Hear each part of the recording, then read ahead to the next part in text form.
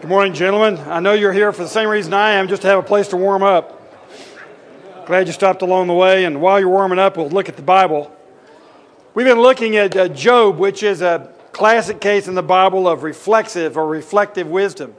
We've seen from the Proverbs, we get the principles for living. They really generally work about 95% of the time, but sometimes they don't seem to be immediately applicable. We can't make sense out of this life through just the Proverbs. We need the books of Ecclesiastes and Job to fill in the blanks. And we've seen that the big blanks are filled in because there's a drama happening in heaven to which we are often blind. There are things going on in the heavenly courts that sometimes we don't know about. And we saw in the case of Job, who was a righteous man, who was blameless, who was very successful. He was a very wealthy person. Life seemed to be going well for him. He had international fame, obviously. And all of a sudden, it seems that all hell just breaks loose in his life. And there seems to be no good reason for it. And his wife is so convinced of it that Job is a cursed man. She just said, why don't you just curse God and die? Just get it over with. And after he had lost all of his family and all of his wealth and all of his health, he's stuck with his wife. That's the comment she makes. And he says to her an interesting phrase you remember in verse 10 of chapter 2. You're talking like a foolish woman.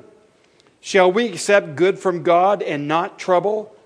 In other words, Job knows right from the beginning that our role is to fear God and to love Him, to receive whatever He gives to us. As he says later in this book, though He slay me, yet will I trust Him. Our task is simply to trust Him. So Job gives a very important lesson to his wife. You would hope that anytime you're suffering, and by the way, I'm so glad that I've got such good friends to come speak. And Cole Huffman was here last week. I know did a good job talking about Romans 8:28 and sort of filling out from a New Testament perspective some of the things we've been talking about. That God's in control and we can trust Him, including when the bad things come. But one would hope that when you get in trouble that you'll have good friends to help you. And I'm sure Job was kind of hoping the same thing. Well, I'd like for you to look at the end of chapter 2 with me. And Job has 3 very famous friends, actually 4 we'll see later on in the text. And these friends are known not to be very wise friends. You know that because the advice they give is, as John Calvin says in comparing Job's friends with Job, he says, Job's friends argue a very poor case very well. Job argues a very good case very poorly. And so neither of them actually win. But we know from their arguments that these men are not very helpful, okay? But they start out so well. And it's important for us to look in verses 11, 12, and 13 of chapter 2. That's all we're going to spend our time on. Just to see how these men start out, largely because of the traditions of their culture that make them very seemingly wise friends in the beginning. And let's look and see what they do that's so helpful before they open their mouths. Then it's not helpful too much anymore. But let's look at the things that they do that are really commendable and things that we would want to emulate in our own lives. Let's look at Job 2, 11 through 13 as we see how Job's friends respond to his disaster. Verse 11. When Job's 3 friends, Eliphaz the Temanite, Bildad the Shuhite, and Zophar the Naamathite, heard about all the problems that had come upon him, they set out from their homes and met together by agreement to go and sympathize with him and comfort him. When they saw him from a distance, they could hardly recognize him. They began to weep aloud, and they tore their robes and sprinkled dust on their heads. Then they sat on the ground with him for 7 days and 7 nights. No one said a word to him, because they saw how great his suffering was. When we are hurting, our wise friends can do some very helpful things. And it reminds us of that text that we studied previously when we talked about wise friends last semester. In Proverbs 17:17, where Solomon says, a friend loves at all times, and a brother is born for adversity. Friends love at all times.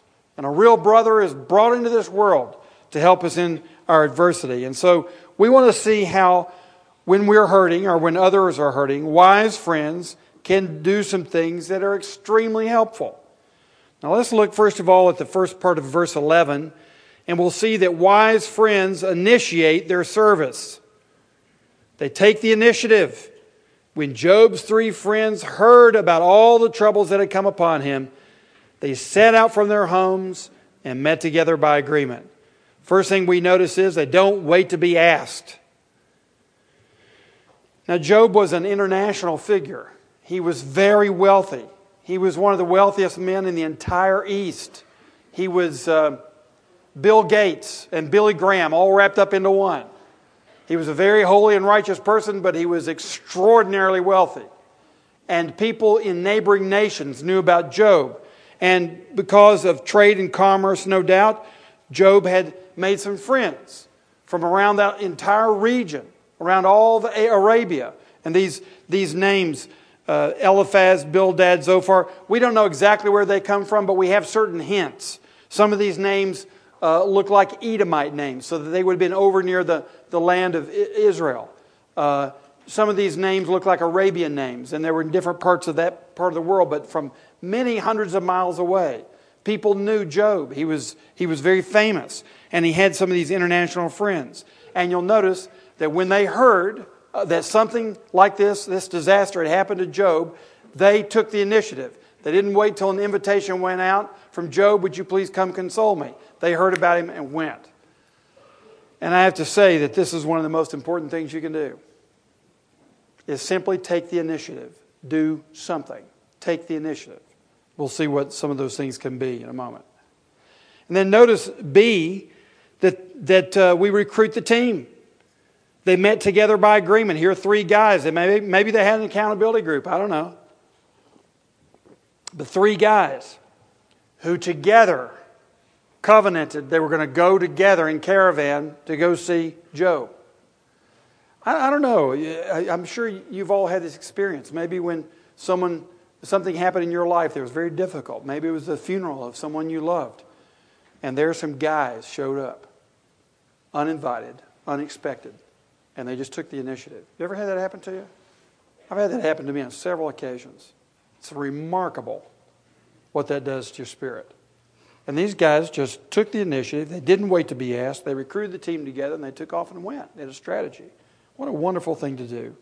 So, guys, if you want to help somebody who's facing a disaster, simply take the initiative and pull the team together of not just yourself but other friends that you know, and take the initiative.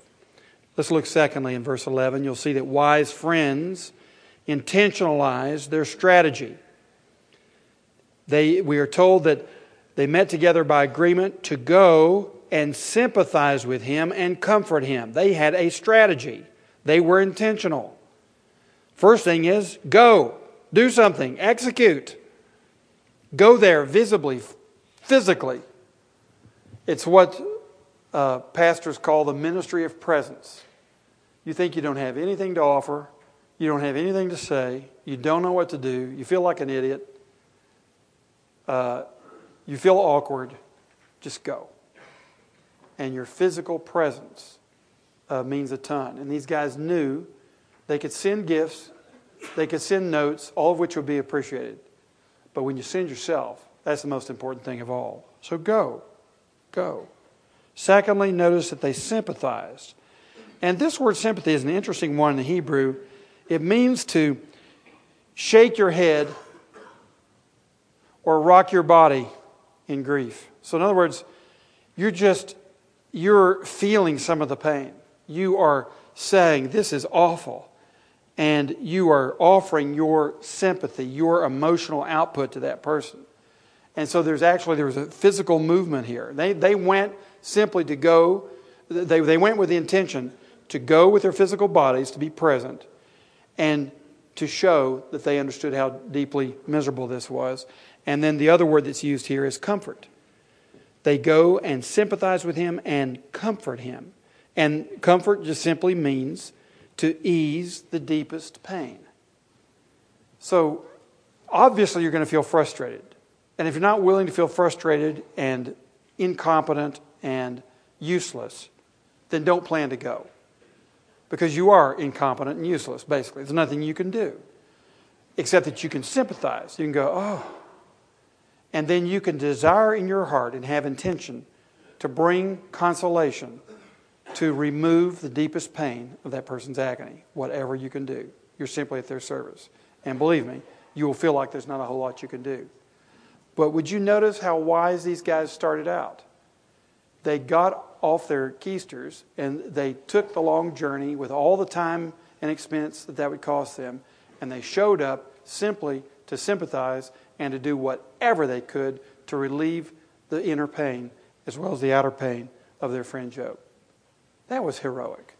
Let's give these guys credit where credit is due. So wise friends will initiate their service, and wise friends will intentionalize their strategy. They know what their job is. They know what they're trying to do. Now, thirdly, let's look at verses 12 and 13a. Wise friends identify with the sufferer. When they saw him from a distance, they could hardly recognize him.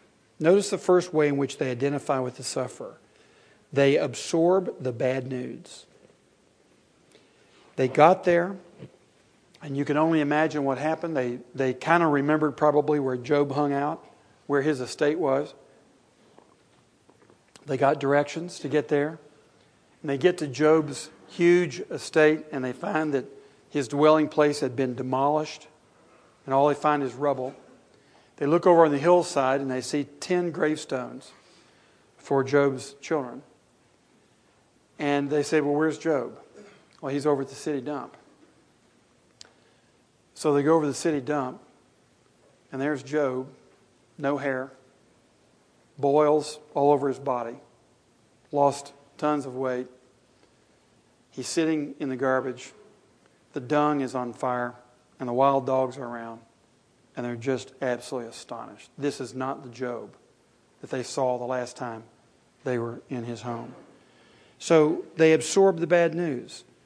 And that's exactly what you have to do if you're a wise friend. You simply need to get the story. You need to hear the story. Oftentimes, if I'm visiting a widow who was just widowed this week, if I wasn't there in the hospital when everything happened, I'd just sit down and say, tell me the story. What happened?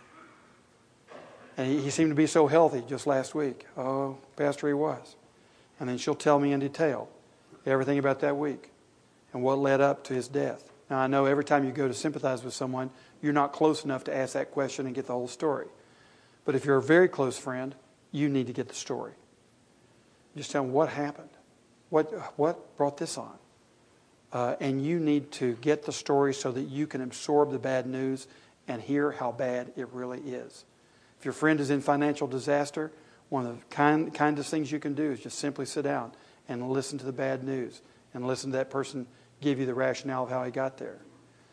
And that enables you to enter into the misery of that person. So one of your wise ministries with your suffering friend is simply to get the story and enter in so that you can absorb the shock, some of the shock of what's happening.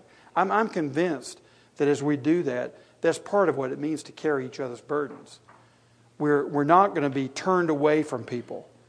And so often when someone is in the hospital, they've lost 80 pounds, they look terrible, they don't even smell very good, and we're just turned away from them. We don't even want to go see them. I don't like to go to the hospital, we say. It depresses me.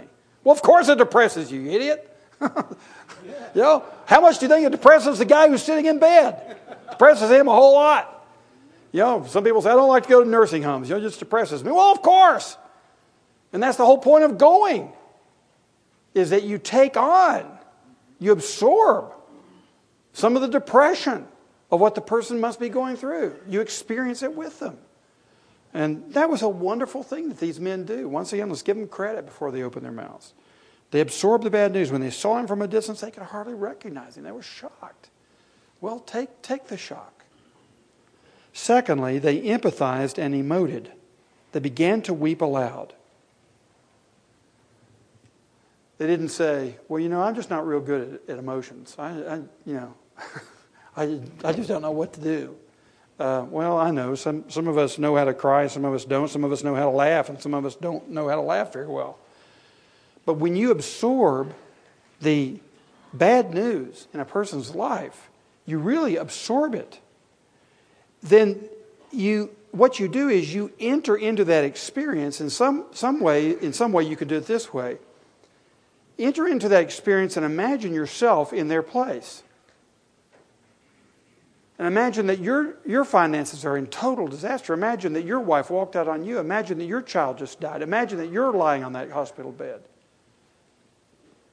And experience some of the emotions, the feelings of what that person is now experiencing. That's what it means to empathize. Sympathy is to offer consolation for someone in sorrow. Empathy is to enter into the feelings themselves so that you can actually feel what they feel. You can identify with their emotions, not just because you can label them, but because you're actually feeling those emotions yourself. And when it's a dear friend, if it's your child, this is almost automatic. That you enter into their sufferings and you weep with them and for them. But with a friend, sometimes it has to be cultivated. And you have to slow down and give that person your attention. You can't just breeze by. And you'll notice this took months for them to do this. And sometimes it'll take a full day to sympathize adequately and empathize adequately with a friend so that you can enter into it. And if you've really entered into it, you probably are going to be moved to tears. You certainly would in a case like Job. Lost 10 children, lost his health, lost all of his estate. His wife was moaning and groaning at him. So they began to weep because they empathized and they actually emoted. And you know what? If you're suffering, it is helpful if you know that someone understands your suffering so well that they are moved to tears. It does help you because then you're assured, hey, they get it. Because if they don't get it, or rather, if they're not moved to tears, they probably don't get it because this is bad. And so the willingness to enter into someone's misery actually is a connection with them to let them know you understand. And it's a wonderful healing ministry for someone to be understood, especially when they're suffering. So you absorb the bad news, you empathize and emote. Thirdly, notice you enter into their misery. Notice what they did. They tore their robes and they sprinkled dust on their heads. Now, this was common practice in the ancient Near East. This is the way that you would mourn with someone. It was common practice.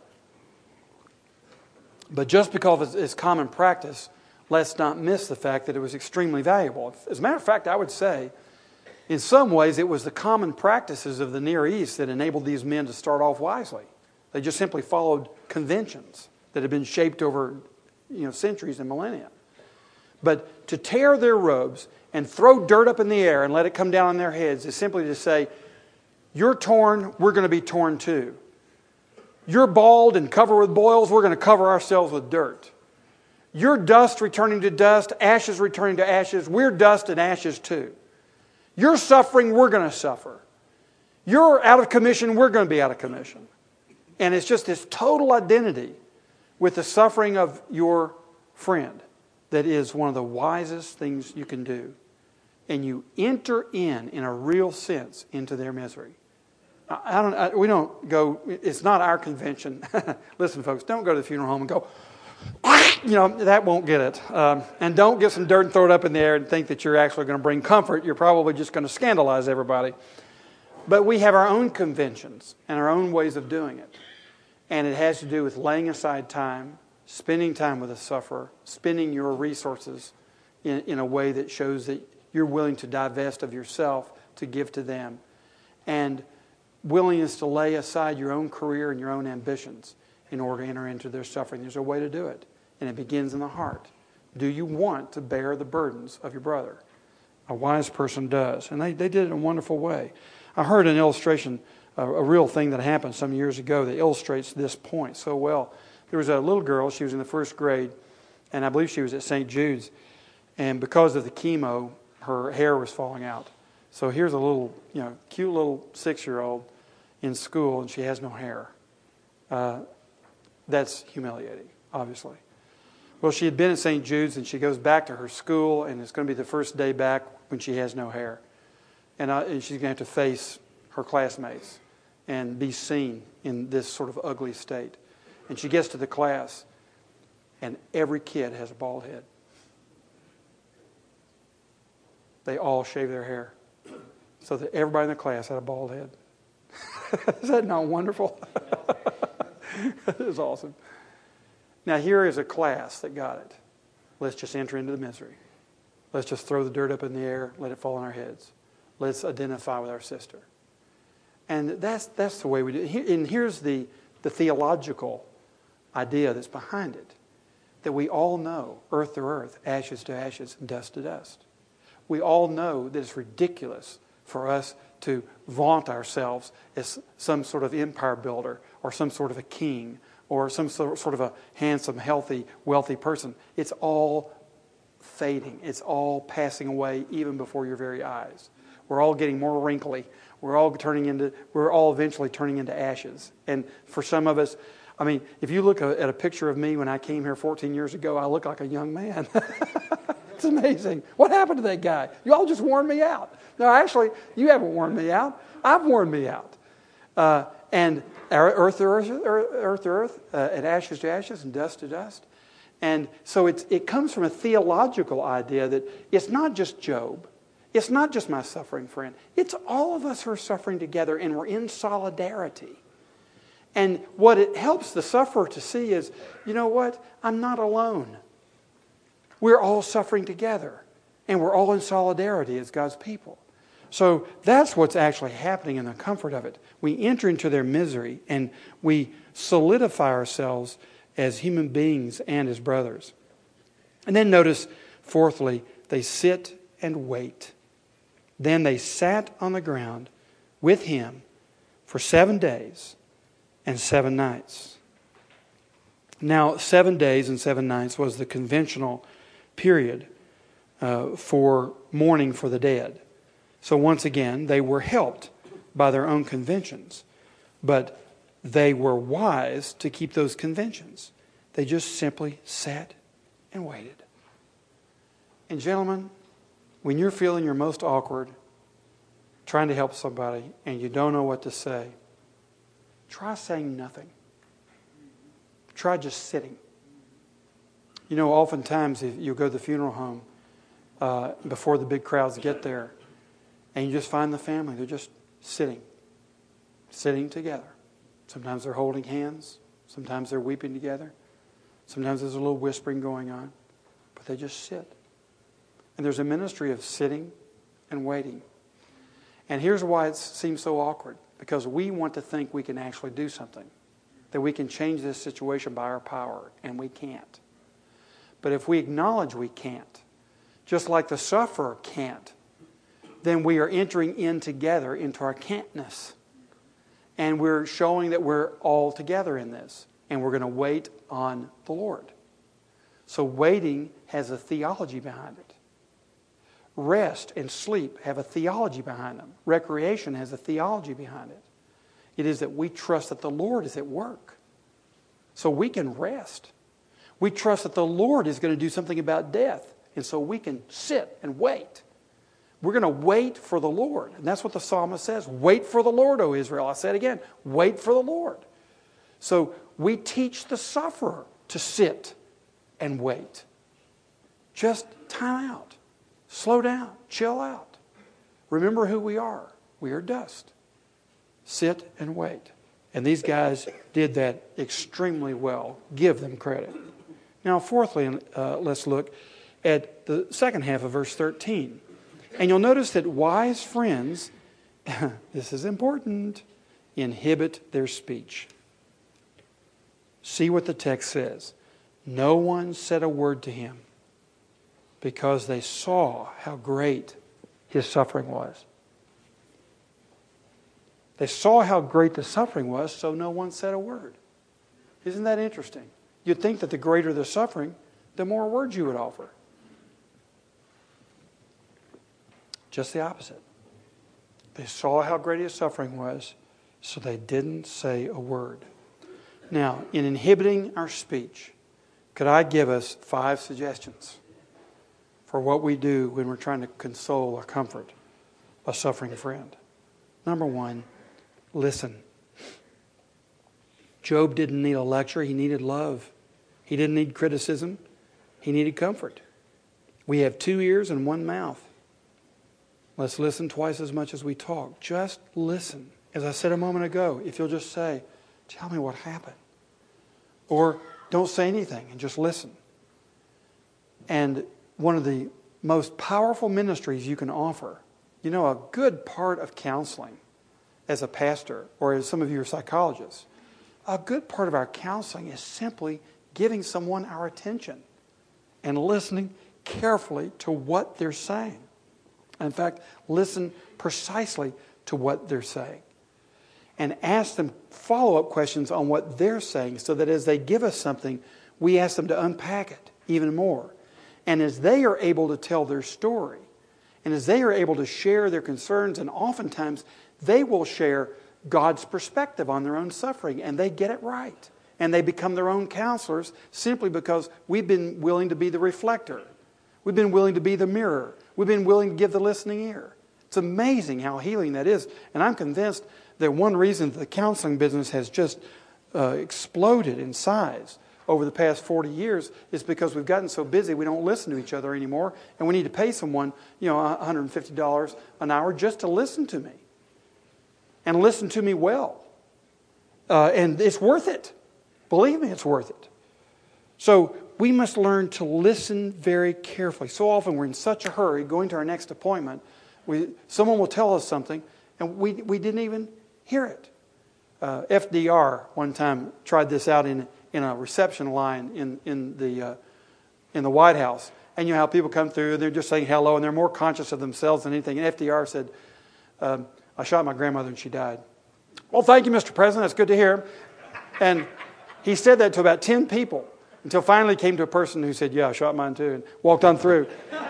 But 9 out of 10 people didn't even hear what he said. I shot my grandmother and she died. Nobody even heard it.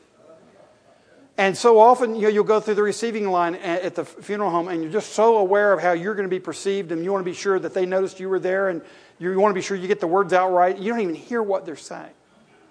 So just slow down. Just be God's man. Just listen. And it may be just a hug or a greeting, or just say, I'm really sorry. It's amazing if you just say, I'm really sorry. And then you're willing to listen. You're willing to absorb what they're saying to you. You're willing to enter the misery. You're willing to slow down, to stop, and give them your ear. It's very, very powerful. And these guys had a powerful presence with Job for about 7 days. Secondly, don't explain everything. These guys, the problem was, as soon as they opened their mouths, they thought there was a formula to life. They had the Proverbs all figured out, and they were going to apply the Proverbs to Job and give him a little lesson. That was their problem. They had the Proverbs, which gave them a certain formula to life, and they were going to bless Job with their findings. Don't try to explain everything. That is one of the lessons of reflective wisdom, is that you can't explain everything. And you know that these guys had a defective theodicy. We looked at a biblical theodicy earlier in January.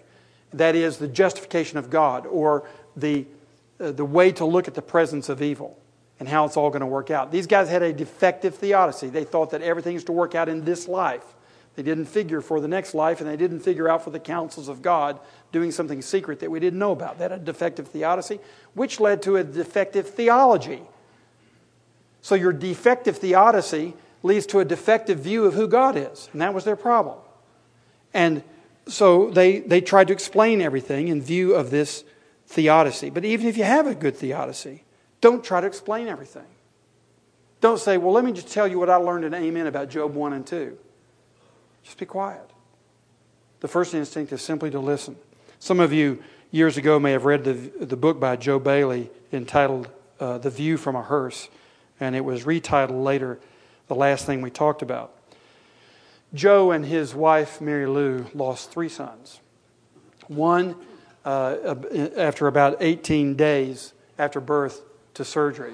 Another one that died, the second boy died at about 5 years of age because of leukemia. And then they lost another son at 18 years of age in a sledding accident. I mean, just disaster upon disaster. And here is how Joe Bailey reflects upon the friends that came to him. Listen really carefully. Joe says, I was sitting torn by grief. Someone came and talked to me of God's dealings, of why it happened, of hope beyond the grave. He talked constantly. He said things I knew were true. I was unmoved, except I wished he'd go away. He finally did. Another came and sat beside me. He didn't talk. He didn't ask leading questions. He just sat beside me for an hour and more, listened when I said something, answered briefly, prayed simply, left. I was moved. I was comforted. I hated to see him go. You see the difference? Don't try to explain everything. When we go to someone who's been suffering deeply and we try to tell them, you know, the Lord's in charge of everything and the Lord always works things out for good. These things are true. They're very true. They're foundationally true. They just might not be helpful. Because until you've entered into the misery, any formulaic answer is cheap. You walk out the door, you still have your wife, you still have your job, you still have your car, you still have your bank account, you still have your health. It's easy for you to say, all things work together for the good for those who love God and are called according to His purpose. It's difficult for him to say it. And until you've been there and absorbed that pain, and the person is ready to explore those mysteries of God's glorious and gracious providence, the words are not that helpful. I'll tell you this. The greatest mistakes in pastoral counseling I ever made, and I've made a bunch of them, the worst ones were the ones where I spoke words of truth too soon. Those were my worst moments. It wasn't that I spoke a lie. It wasn't that I misrepresented God or the Scriptures. But I spoke a word of truth out of season. The person wasn't ready for it. And what we need to learn is, even if a person asks us a theological question, and you think, well, here's the time for the biblical answer, you still must be very careful whether you give the answer or not. I learned this the hard way. Some grieving person asked me for a theological question, for an answer. And I gave them an answer that was true according to the Scriptures. It was the wrong season in her life. And it crushed her for the next 3 months.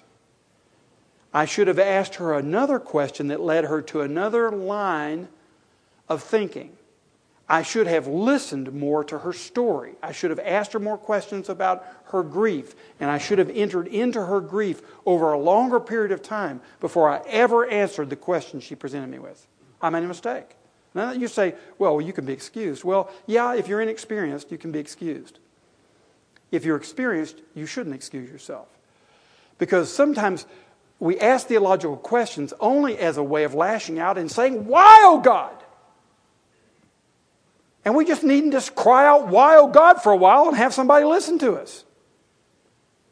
And then later on, often it's a year later. Really. A year or more later. Now we're ready to study theology proper. Now, that's not always true. And maybe some of you said, I really wanted theological answers when I was suffering. Fine. But you better convince, if it's a wise person you've gone to, you'll have to convince them you really do need that theological answer right now. Because the most important thing to do is to listen and not to explain everything with formulaic answers. And I have to say, evangelical Christians are some of the worst. Because we believe the Bible is the Word of God, and we believe that simply ministering that word for word is going to be the answer. It's not. It's ministering the truth through love. Ministering the truth through wisdom that God works His greatest miracles in people's lives. So don't explain everything. Be very careful. Thirdly, suspend judgments. The problem with these guys is that they were quiet for 7 days. They listened and they didn't explain everything. But when they started explaining, their explanations were either implied or explicit judgments of Job, which revealed that when they were quiet, they really weren't sympathizing with Job. They were really judging him. So even in their silence, later on, it's revealed what they were thinking. You have to be very careful with your thoughts and with your mind, because eventually when the time comes for something to be said, your words are going to reflect what you were thinking. And here's the reason we do this. Here's the reason we judge people when they're suffering. Oh, well, financial disaster. Well, if a penny saved is a penny earned, if you really put things aside, and if you hadn't put everything in equities and you had a little bit in the bond market or put something in treasuries, you wouldn't be broke, And you're supposed to diversify your portfolio. You're thinking all this stuff. Well, I could have told you some time ago some of those business dealings you've been involved with. I don't know, and here's why we do it. Because we desperately want to believe that it's not going to happen to us. There have got to be rules. There's got to be a formula that if we'll follow, we're safe. And so in order to defend ourselves and to bring some sense of security to ourselves, this isn't going to happen to us, we can explain all the disasters that happen to everybody else. Here's what they did wrong. Oh, here's what he did wrong. Well, if he had done this way. And we can fix it. And we're really saying we're the fixer. We're God. And there is no throne in heaven where things are assigned sometimes to the devil to do with no good and obvious purpose from a human perspective. We want to deny that ever happens. There's an explanation for everything, and therefore I'm protected. You're not protected. So don't explain everything and suspend your judgments. You don't know. Who was it the other day who was saying they just had prostate surgery? And they were walking real slowly across the street because they were a little bit sore. And the guy that was driving the car in the street came up and honked at them because they thought they were intentionally stalling, weren't trying to cross. And he said, oh, forget it. This guy doesn't know what he's talking about. Most people don't know what they're talking about. Suspend your judgments. You don't know what somebody's been through. You don't know what the circumstances were. You don't know what you would have done if you'd been in their shoes. You don't know that. Just chill out. If you're a wise friend, you just enter. The main thing you're doing is entering into their suffering. And you don't explain everything, and you suspend your judgments.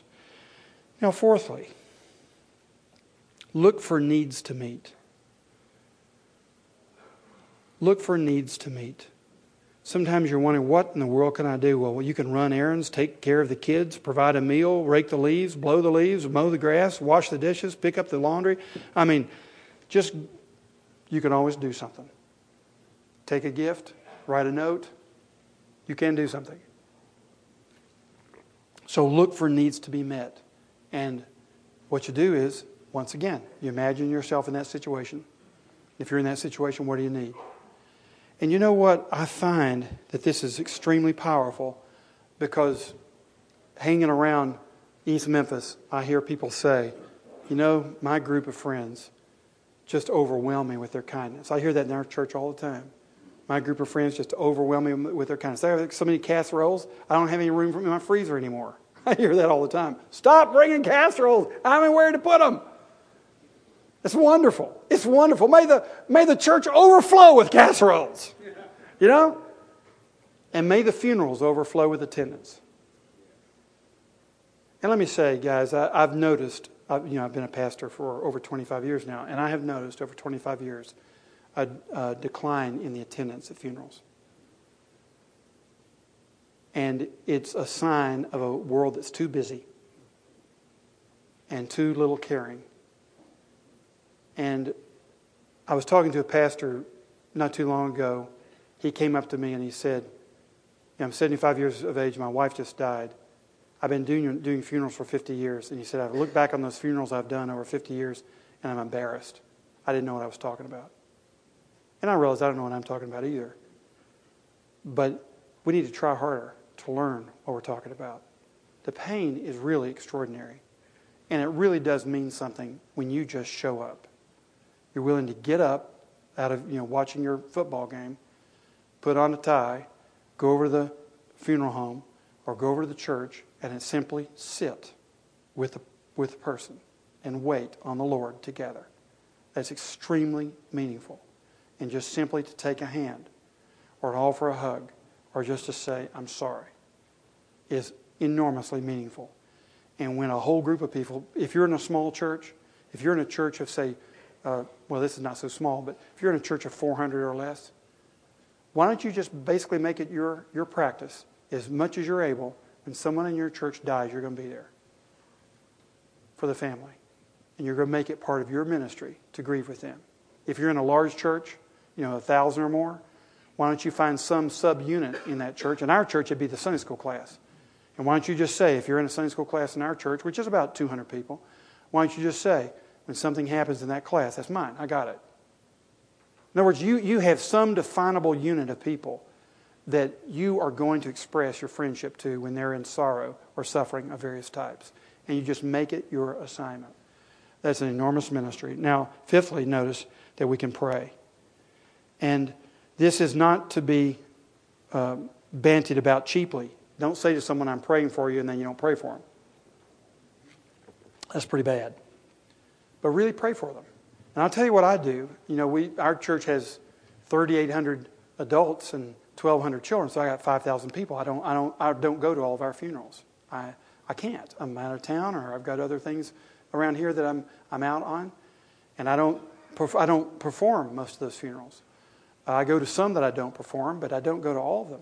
But here's what I do with every single one of them. Anybody in our congregation is going to get a note from me, and I'm going to honestly tell them that I'm praying for them, and I pray for them that day, so that I don't lie about my prayers, because I'm not that great at it. But I'll pray for them that day, and then I tell them what I prayed for. And it's a very simple thing.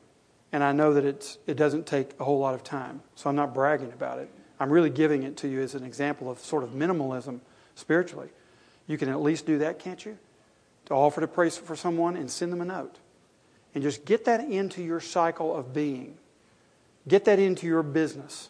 Get that into your personal plan, that you have a way of doing this. And figure out how to do it and systematize it so that it comes around. If you're not a particularly a merciful person, let's put it that way. My wife is just loaded with mercy, and I'm not. So if you're like me, you'll need to have a system and a plan for doing things, because it won't just come naturally to you like it does to Gail Stevens on our staff. She's just loaded with mercy. But put those things in your life and ask the Lord to make you better at it, and ask Him to make you a prayer of the people who are suffering. So you see, we can inhibit our speech and do a lot of good.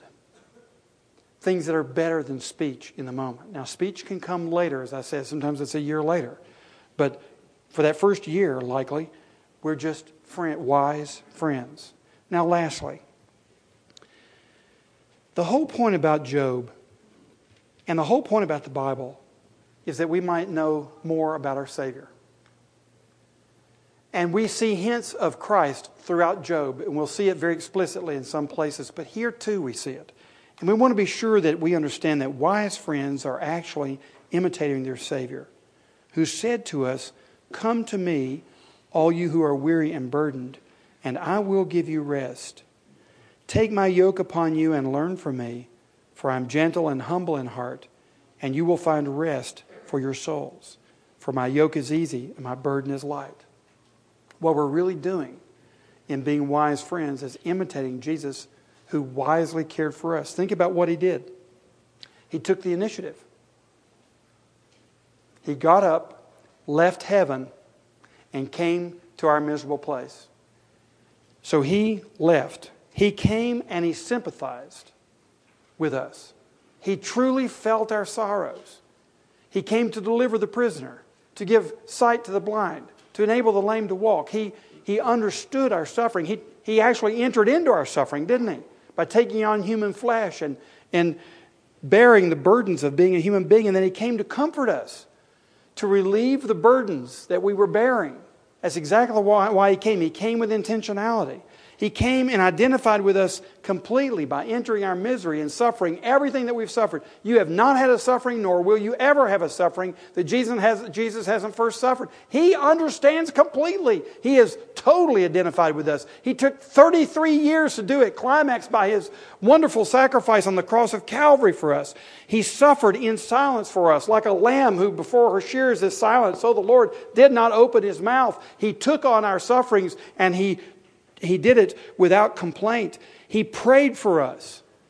When He was in the Garden of Gethsemane, He was praying. He said, Satan is trying to sift you like wheat, Peter, but I prayed for you. And then you look at the high priestly prayer, and He prays for those that the Father has given Him. He looked for needs to meet, and He met our deepest need, which was to be reconciled with His Father and to have our guilt removed and our shame taken away. And He did it by looking for what He could do for us. And He certainly suspended all judgments. He said, I came not to condemn, but to save. And so He laid aside the condemnation that was due us and that He understood completely. And He suspended it so that He could reconcile us to the Father and offer us up to Him as a whole human being. Look at what Jesus has done for us. While we were sitting in the ash heap and all of life appeared to have gone past us, Christ took up our burdens completely. Praise be to His name. Hallelujah, what a Savior. Hallelujah, what a friend. Saving, helping, keeping, loving. He is with me to the end. And He is calling us to walk in His steps and to carry out His ministry. It's an enormous privilege, an enormous task, and it is enormously helpful to our friends who will have a wise friend who knows how to care for those like Job who face the various sufferings in life. Let us pray. Father, we thank You so much for sending Your Son to be our wise friend. It is amazing to us how gracious You have been. That Jesus, who could have simply condemned us and gotten it all over with, silently suffered with us and ran the errands for You that needed to be run and paid the price to bring us health and wealth and salvation that we couldn't pay for ourselves. Gracious God, we thank You. And we pray that in receiving Him once again, receiving our friend and our Savior, that we will receive that ministry of giving away Your love to others around us, especially those that are suffering. Help us as men today as we go out from this place to have in mind, first of all, Your love for us, and then to have in mind those that You've put in our lives for whom we are to be the wise friends. We ask it in the name of our friend, Jesus Christ. Amen.